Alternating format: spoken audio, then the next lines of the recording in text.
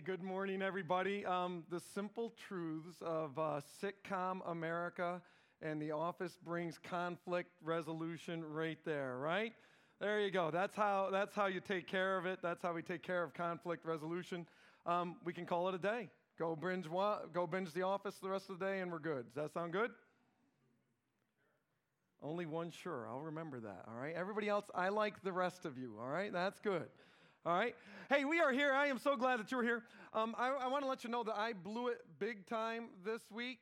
If you were here a handful of weeks ago, I'm not even certain how long ago it was now, but I asked the band if they would sing. I asked Joe if he would sing Heart of the Matter for us because we were speaking on forgiveness. And our band, as Pastor Jeff mentioned earlier, they do a great job every week. And they did a great job with that song, with Heart of the Matter there 4 or 5 weeks ago, whenever that was. And I blew it this week because we had a song this week that I should have had them sing as well as we deal with conflict and how we're going to deal with the rules of engagement. And I was thinking, I heard this song this week, I want it that way, 'cause I want it that way, right? Backstreet Boys, huh? Aaron would be perfect, wouldn't it be? Come on. That's just my thought. I'm just trying to help. And I apologize to you guys for blowing it on that one and not getting them to do that. But really, that song, I laughed because that song, I did hear that song this week, and it caught me, and I'm there like, hey, that's exactly what we're talking about when we're talking about conflict resolution. When we talk about this idea of rules of engagement, what is it that we're looking at?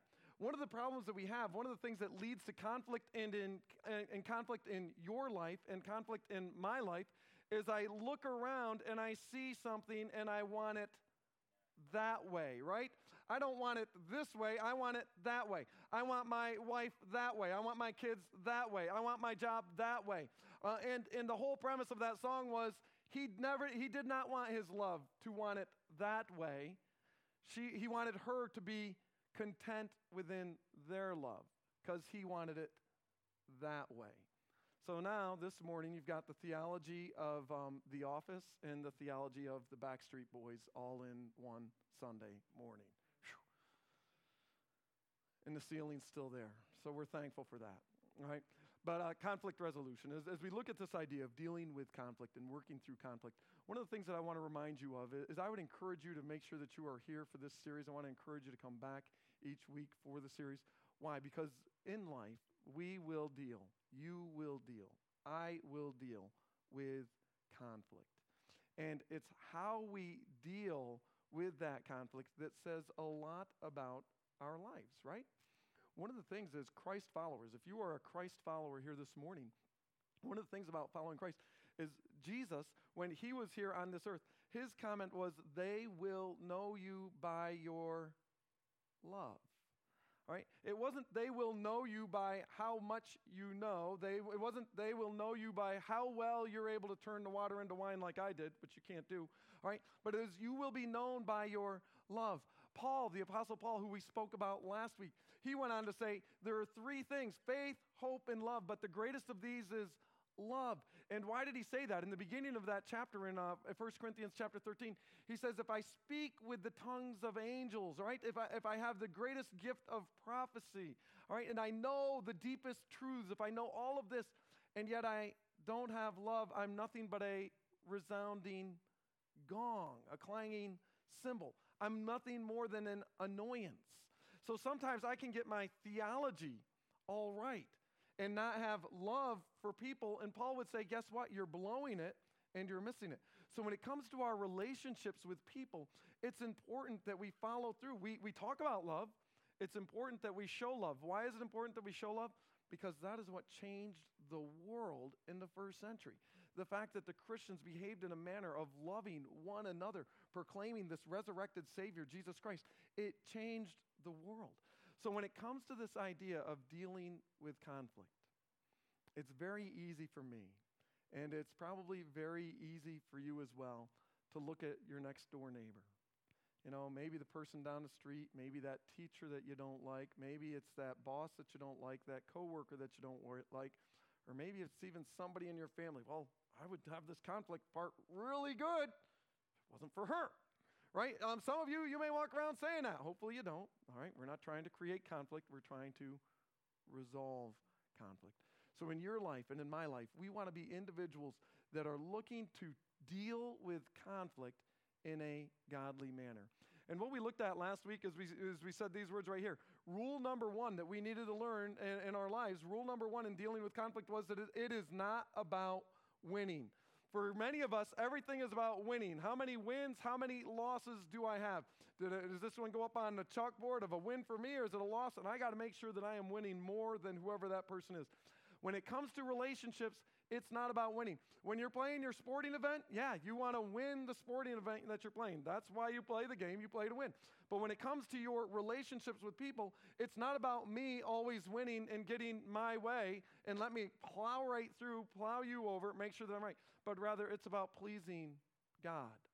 One of the references there that I can talk about is we can think win-win in life. What is best for them? What is best for me? What is best for caring for this relationship? But ultimately, it needs to come back to, how do I please God? All right, sometimes we just want to please ourselves. I may just want to please me, and we'll look at that this morning. But I want you to know, when it comes to relationships, it's not about winning in your relationship. It's about pleasing God. It's not about me beating you up, me beating her up, me beating up that coworker, me beating up whatever it is. And I don't mean physically, I mean just winning.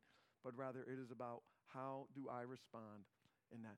One of the things that we were reminded of last week as well is this right here, is that sinful people, and that is us, we are sinful individuals, all right? Sinful people tend to respond sinfully when sinned against, right? That is each one of us in here. Sinful people tend to respond sinfully when sinned against. How many of you had an experience of that this week? Nobody. That's what I like to hear. If you were here last week, the message was so good, I cleared it up in 1 week. That's tremendous right there. I love to hear that. All right. But for me, all right, I didn't. I still blew it this week. And let me just, I'll paint the picture for you. As a matter of fact, how should I paint this picture for you? Well, I'll just give you 3 letters. D, M, anybody? V, there you go. You guys know it, DMV. You guys have had the same experience, right? I went into DMV this week. Guess what I acted like? I didn't act correctly when I walked out. I was annoyed. I was mad. I didn't do anything bad, but I was walking out. I was annoyed. You guys are familiar with that, right? Anybody here work for the DMV? I am sorry. I owe you donuts, lunch, something like that. I don't know what it is. But both. There you go. But I walked into the DMV, and what happened? I didn't get my way, therefore, what was I? I was annoyed. Now, I don't holler, curse, scream at people like that. I don't do that, but I walked away, and I'm mad with that. I'm just like, why is this place always like that? I asked my wife. I went home and told her, because she's the one that had actually done all the work for me to go in there and take care of everything, and I'm like, my wife's pretty smart. She knows what she's doing with this. But apparently we're not smart enough still. So anyway, enough of that. I need counseling. Give me a minute here. I got to go. Anybody? Anyway, here we go. So as we look at this whole idea of how do we deal with conflict, last week one of the things that we went on to look, not only do sinful people respond sinfully when sinned against, and not even we respond sinfully when we're not sinned against. The DMV didn't respond. They didn't sin against me. All right, I was annoyed, but nobody did anything sinful against me, right? But we respond that way. But what happens? And last week we looked at this. We have escape reactions and we have attack reactions. And for each one in here, we probably fall somewhere in that spectrum right there. And maybe for some of you, it's, well, I escape here and I attack there, or I attack there, right? Might be a little bit different. You flow into different areas of that, which, by the way, if we flow back and forth, one of the things that indicates, and probably most of us do, some of us probably escape in some responses, some of us attack in other responses, in other reactions at times. And one of the things that should let us know is, guess what? We can control our responses. Because oftentimes we say, well, I can't control it. That's just the way I am. I was brought up like that. That's the way it happens in my family. I get mad. That's what happens, right? But yet we're able to control it at other times. So this one's more socially acceptable, but it doesn't make it any less sinful in our lives. Sometimes we just escape because we want to avoid, right? We deny, we inwardly stew, we're angry. We have that conversation inside, right? We have temporary flight, permanent flight. Down at the bottom, suicide, the ultimate escape reaction, and then attack reactions. What do we have? We manipulate, we verbally assault, we litigate, we physically assault, and we murder.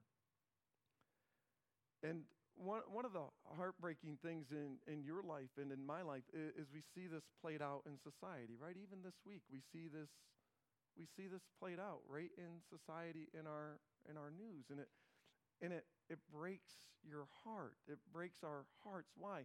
Because we see the result of what? Conflict. And what does it end in?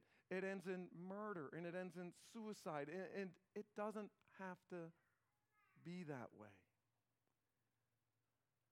How do you and I, how do we respond in our lives? What is our response? Remember the Apostle Paul last week when we were looking in the book of Romans, he said these words, if it is possible, which meant that it is possible often. There may be times where it is not possible. But if it is possible, as far as it depends on you, live at peace with everyone.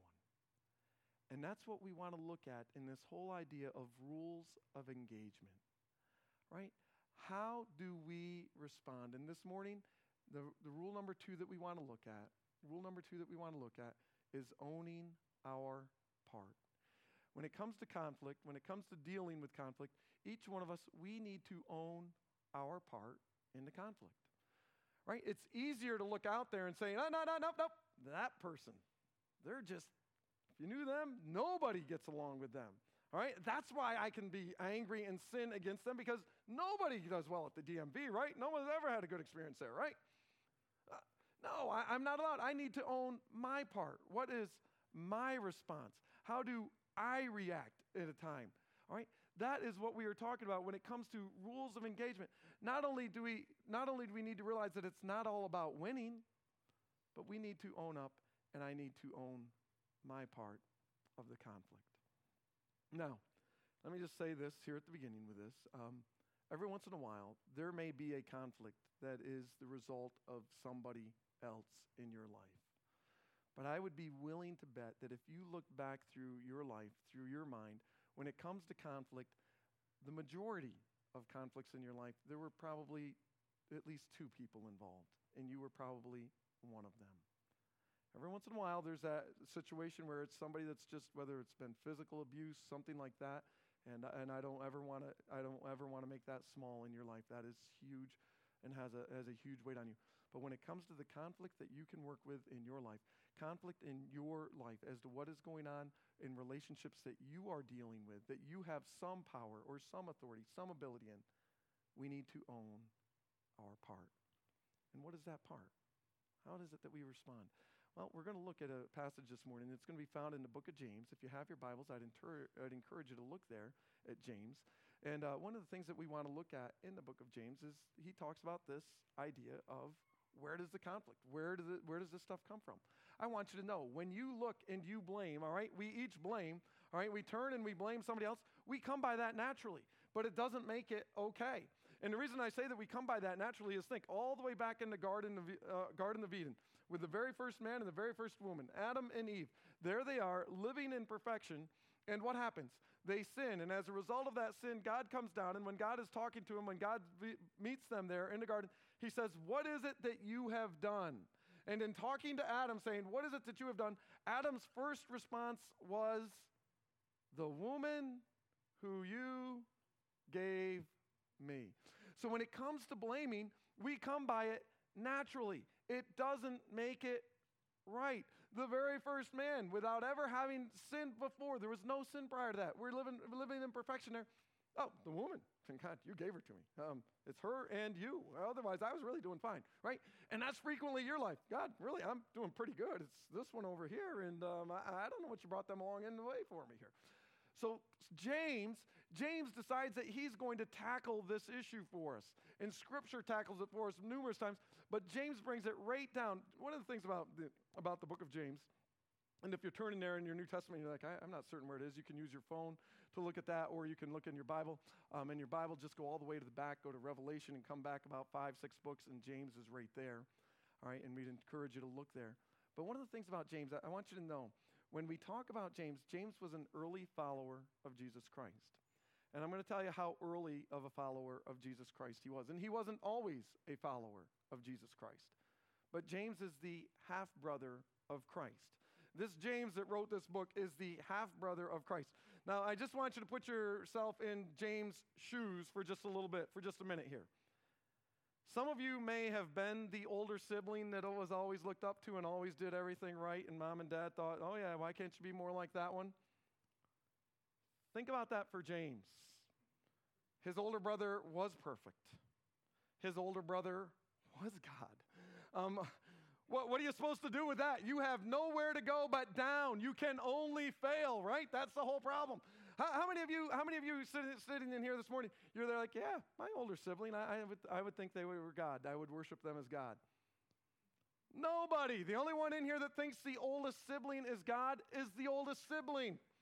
The rest of us, we know. No. The rest of us, we know it's the youngest sibling that's always the best one, right? A handful of you. There should have been more. I would think there's more younger siblings in here than that. But anyway, that's James. And James in his lifetime, all right, after he sees a risen Savior, after he sees a risen Jesus Christ, he proclaims Jesus as his Lord and Savior. What does it take for you to proclaim your brother, your older brother, your younger brother, whatever brother, if you have a sibling, your Lord and Savior? We're not doing it. James did. And James didn't always think that. As a matter of fact, the Gospels give us a story of one time when Jesus had said some things and his brothers and his family were out there. Jesus, you need to come away. You need to get out of this a little bit. You're a little crazy there, right?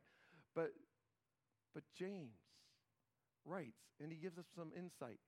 Do you know he had a first-hand experience all of his life to seeing conflict handled perfectly within a family? Not his mom and dad, but his older brother. And it would stink as a younger brother to see that. But guess what? Later in life, when he realizes who Jesus was and he's completely aware of who this individual was, his Lord and his Savior, he's reflecting back and he remembers and he declares him as his Lord and Savior. And he had a perfect insight into how to deal with conflict. The other thing that James, I want you to know about James as we look at this passage this morning is James was the original pastor. He's the early pastor here in the church in Jerusalem. As he writes this, he was the pastor of the church in Jerusalem. Not a pastor as we might see them today, but he was the leader of the church, the leader of believers in Jerusalem. And what you want to know about the believers in Jerusalem, they had been persecuted and they had scattered. That's what God had used to scatter them across the then known world. And not only had he scattered them across the unknown world, but James is now the one that is there with that group of believers. By the way, many of them were unable to get work because of what they believed. So they were unemployed. They were still treated poorly in Jerusalem as a result of believers. Why? Because they're proclaiming a risen Savior, a risen Jesus. And guess what? The other inhabitants of Jerusalem, they're like, no, we killed that guy and he did not raise from the dead, and we don't want you proclaiming him. That's the world that James is writing in. So James knows a little bit about conflict. And when he writes to these individuals and tells them about conflict, he says these words to them: what causes fights and quarrels among you? Right? What causes these fights and these quarrels among you? James is aware that there are fights and there are quarrels that are taking place among the brethren, among the believers, among the church. And he's there like, what is causing these fights? What is taking place?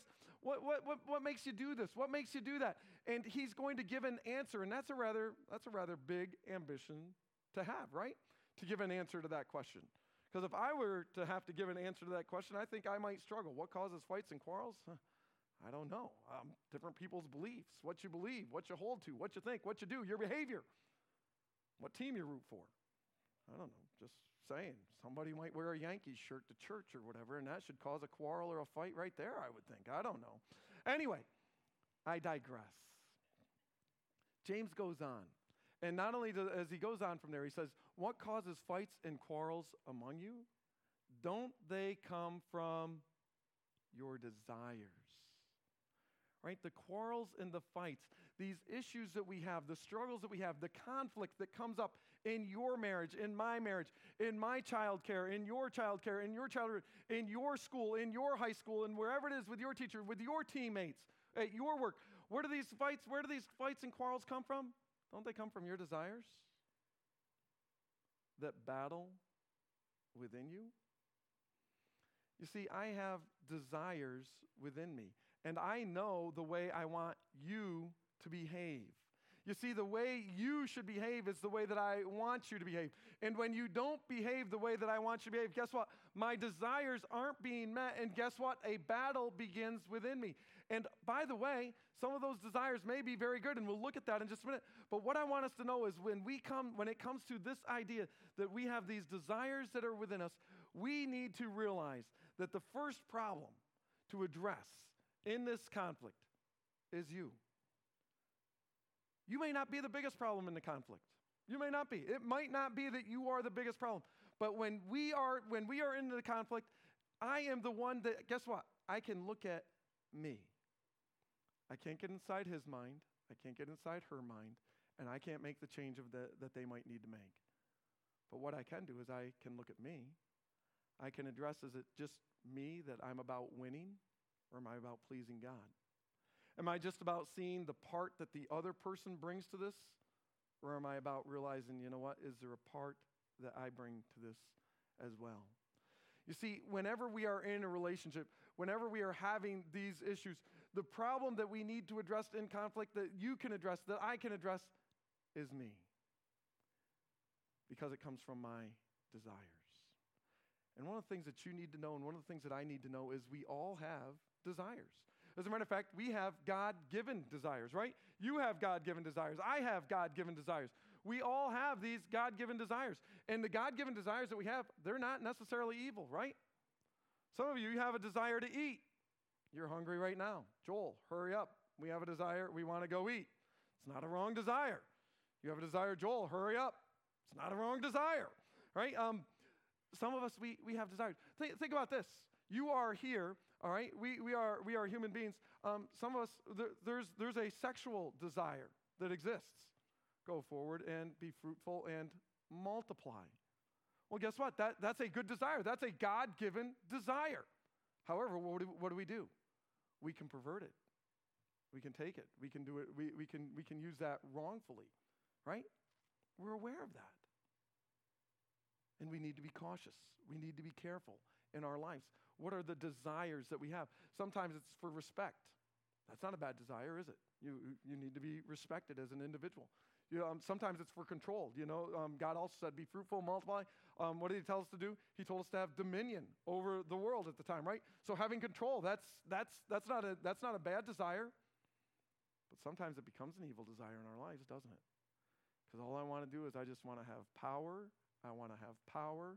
I want to have power. And I want to just steamroll those around me, right? A couple of weeks ago, Pastor Jeff spoke a message. And in that message, he said, what do you do when you are the most powerful person in the room? And his example was Christ. What did Christ do? The God-man, the most powerful man in the room, the night before, the night he is going to be betrayed, all right, the next day he will be crucified, and he washed the disciples' feet. The most powerful man in the room served. See, sometimes when we're the most powerful person in the midst of a conflict, we are ready to bulldoze, and we are ready to show the power that we have. And yet God wants us to know that we have God-given desires that we need to use correctly, that we can't use as evil. Within that, one of the things that you need to be aware of is we can become aware of how we know that our God-given desires. How do I know that my desires have become evil? There are some things that we can be aware of. That you see, my God-given desires become evil. They become wrong. They become sinful when I am no longer listening and following what it is that God would say, what it is that God will tell me. I know that my desire has become a sinful desire when I start to treat other people poorly. When I start to beat up on other people, when I start to be unkind to other people. You see, my God-given desire, my desires that are there within my life, I need to be cautious because they can become evil. If we could jump forward to the next slide here, and then the one right after that as well, that would be great. You see, right here, James talks about this right here. Your desire, all right, you desire, but you do not have. So you kill. You covet, but you cannot get what you want. Think about that right there. Those are extremes, right? I don't kill, but yet we can covet. right? I can covet. I can look around and I can desire. Why? Because covet, you can't see me covet. I can get away with that, right? You can't read my mind. Maybe some of you can, but most people can't read my mind. So I can get away with my coveting, with my covetousness. Why did God put that in his top 10 of his top 10 of his 10 commandments? He says, don't covet. Why? Because it leads to desires that are wrong. We need to be cautious in our life. You desire, but you do not have, so you kill. You covet, but you cannot get what you want, so you quarrel and you fight. Where do those fights, where do the quarrels, where does conflict come from in our lives? Because of the desires that we have, our covetousness of what is not ours. We want it better. We want it that way. And we shouldn't want it that way. Then he goes on to say, you do not have because you do not ask God. In our lives, one of the aspects of our life is we want to solve it ourselves, right? We're Americans. We're independent. Nobody tells me what to do. They can't tell me what to do. I'm free. And that wells over, that wells up into the way that we live our Christianity as well. I'm independent. I'm free. I can do what I want. God, you can't tell me what to do. And technically, I only need your help on those days when life is going rough and I call out to you when I really need you. Otherwise, leave me alone. That's where we need to be cautious in our lives. You see, going back to the idea of the desires, I know that my desire has become sinful when. Look at this next slide right here that we have. My desires become sinful when I am willing to sin to get what I want. Have you ever been that individual? Right? You're willing to sin to get what you want. I'm aware this is what I desire. This is what I want. And sometimes it's not a bad desire. You want a promotion at work, right? So what am I willing to do? Well, I can steal the other person's, not steal, I'll just borrow the other person's work and I'll make sure that I get the credit for it, right? We do things like that where we might try. How about this one? Actually, let me give you a better one. Siblings. What do we sometimes do to our siblings? We blame them so that we get credit with mom and dad. Did that ever happen with you growing up? No, only me. Again, I'm the only one that does it, right? Right? We will look to steal the credit from somebody else so that we get credit. That's a desire that suddenly I am willing to sin to get what I want. And it goes on to further extremes. When our desires become evil, I'm willing to sin to get what I want. Not only that, I sin because I don't get what I want, right? Sometimes I'm willing to sin because I didn't get what I wanted. How many of you are aware of that taking place in your life? Let me give a good example of it. You don't get your way, and you're a little annoyed. So what happens? Everybody at home is going to know that you're annoyed.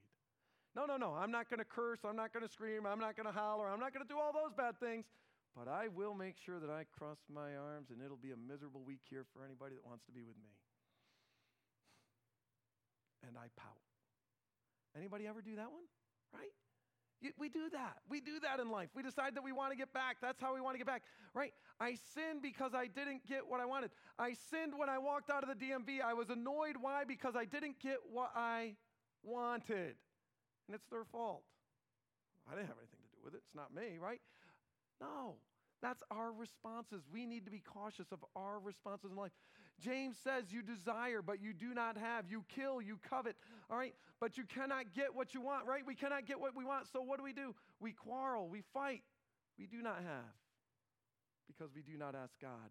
And then he goes on and he says, when you ask, all right? When you ask, you do not receive because you ask with wrong motives, that you may spend what you get on your own pleasures. Sometimes when we finally do turn to God, we turn to God just hoping, God, solve this problem for me. I want my pleasures to be fulfilled. And that's why we don't get the answer that we want. Why? Because we are individuals who have desires within us. And if we are unwilling to open up, if we are unwilling to look in the mirror and see the part that we bring to the conflict, we are going to always struggle with conflict because it's always going to be somebody out there. It's always going to be that person. It's always going to be this person. We're going to always look out there and it's their fault. I'm surrounded by idiots. Some of you say, yes, I am. Right there, but there you go. But we can't live in that sort of a world. We don't live in that sort of a world. if we want to resolve conflict, we've got to be willing to look at myself. You see, we all have the God-given desires. I know that my desires become evil when I'm willing to sin to get what I want, or I sin because of that. But there's another area that happens in your life, and you'll see this. We have this area that's called a regression of desires. All right, think about this. Regression of desires. By the way, this is, as I say this is taken from a book, The Peacemaker. I think I mentioned it last week in the first service, but did not mention it in the second service. Peacemaker, it is by an author, Ken Sand. It's probably about 30 years old, somewhere in that range there. Some people call him Ken Sande. It's Sande, so I don't know whether I say it right with Sand or Sande. But the book is The Peacemaker, and it's an excellent book if you are one that struggles with conflict because it walks you through this process. But the regression of desires. You see, within the regression of desires, you see, I desire. I have a desire that I want to be fulfilled. And when I want that desire to be fulfilled, if it is not fulfilled, I demand, right? I suddenly start, now it's beyond just my desire. I will demand what I want. And then from there I go on and I judge. I can look around and I can judge others and I can say, well, you're the problem. And then once I still don't get what I want, I will punish. I will punish if necessary. I'm going to walk through the regression of desires with an incident in my own life. And I don't know that I have a good one for judging this. Excuse me. I don't know that I have a good one for judge, but I think the other three I covered pretty well with this incident here. And the regression of desires back, this is probably about 10, 12 years ago, somewhere in that range there. Our oldest kids were probably 9 and 7. I'm guesstimating in that range there. And I was a youth pastor at a church at the time. And as a youth pastor at a church, you always want your kids to behave in a certain manner, right? You want them to be respectful. You want them to behave in a way that doesn't go running around the church, causing trouble, that sort of thing. And one Sunday, I truly don't know what the issue was. My youngest son is here this morning. He might be able to correct it, but he is not the one that was the problem. The other two were, and they're not here, so I can talk about them. But anyway, like I say, I'm not certain what they had done. But one of the desires that you have as parents, you want your kids to respect you, right? And you certainly want them to behave in an orderly and in a proper manner, and especially when you're at church, right? You want them to do that. So our desire, my wife and I, our desire wasn't fulfilled, and we demand that from them. You are going to behave in a manner that is appropriate. You're going to demand in a manner that is respectable. So that day we were home, that Sunday afternoon we're home and we're eating dinner, and I had the perfect plan for them. And this is where I don't really have it for judge, but I had the perfect punishment for them. And we're sitting there, and we had a teen that was in youth ministry that had asked us, hey, would you come out to our play or our musical this week? And Sunday was the last day of it, so I look at the other two, and I talk to Deb, and I'm like, here's the perfect thing for you. The two of you, if you can't behave well at church, you need a little bit of culture in you. So you're going to the play with me, which is, we don't want to go to the play. It's Sunday afternoon. We want to go out and play, right? All that, whatever it is that they want to, nope, you're going to this musical play, whatever it was that you're going to. So away the three of us go. Off the three of us go. We're going to the play. And it's a wonderful time to take your kids out, and I'm excited about this. We're going to go. We're going to see one of our students in teen ministry in her musical. We get there. It's The Wedding Singer. Now, I'm not familiar with a lot of plays, and I'm not familiar with a lot of musicals. I don't know how many of you are familiar with the musical or play, whatever it's called, The Wedding Singer. Yeah, you're laughing. Somebody is, all right? It's not appropriate for high school, let alone for 9 and 7 years old. Yeah, you know. Doesn't everybody say, like, Google that? You're bringing that up right away. This is awesome, Joel. This is what you take kids to? Yeah, that's what I take my kids to. As a matter of fact, Gavin, who was up here this morning, Gavin was laughing with me about it this morning after the first service because you're like, I was there too. And I was laughing because you had your kids there. All right, yeah. Thank you. All right. So anyway, we're into this musical that my kids should not be there at. And about the third curse in, my kids look down at me and they are rolling. This is great culture, Dad. Remember what I said, rule number 1, it's not about winning. Dad 0, kids 1, right? There you go. I had accomplished rule number 1. No, but that It talks about the regression of desires. What did I have? I had a desire, I had a demand, I had a punishment. It didn't work out so well, and it certainly didn't work in my favor. And when I got home and told Deb about it, can I tell you this? It still serves for a great laugh today. The fellows, they still love laughing about that, and it does. It serves for a great laugh. But on a serious note, when it comes to relationships, right? Can you see this in your life? You can see it in your life. You can see where you've got a desire, and when it's not fulfilled, you demand. And when your demand isn't met, you judge. And when that judgment isn't met, what do? You want to punish.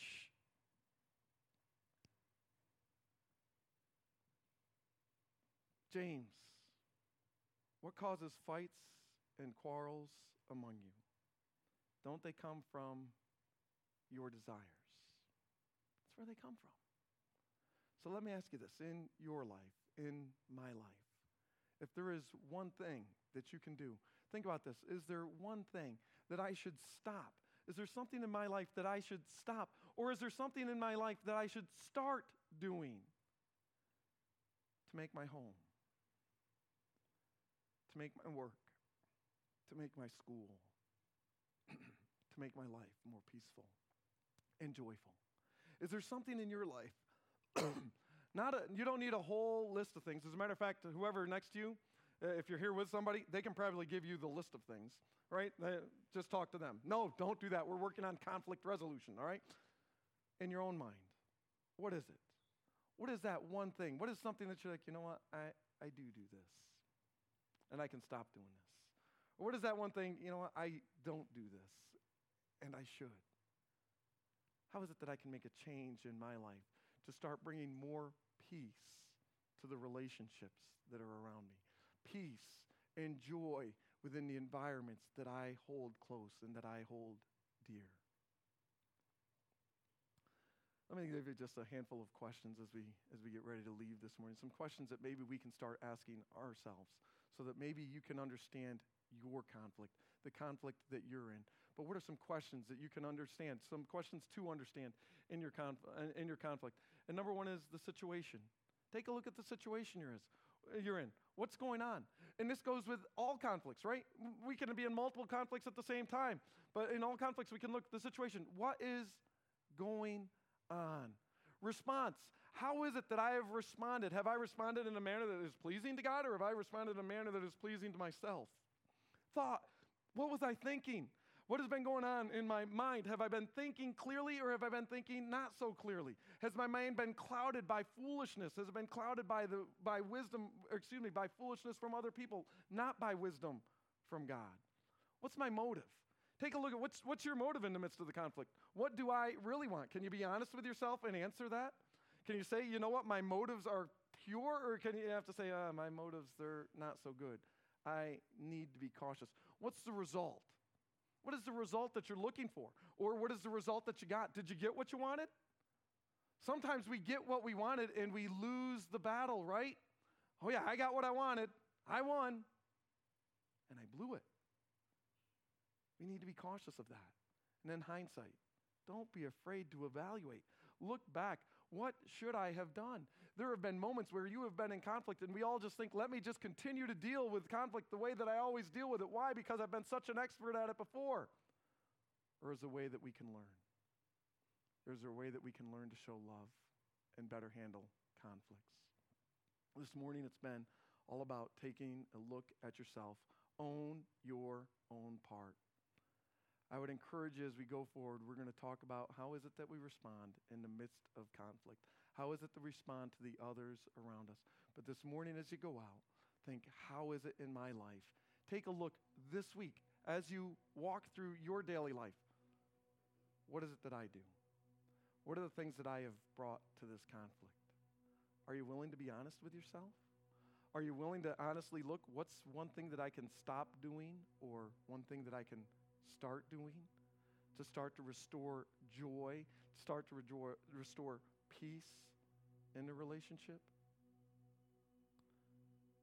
We sing songs about a God who is great and a God who is powerful and a God who can take us out of our Egypt.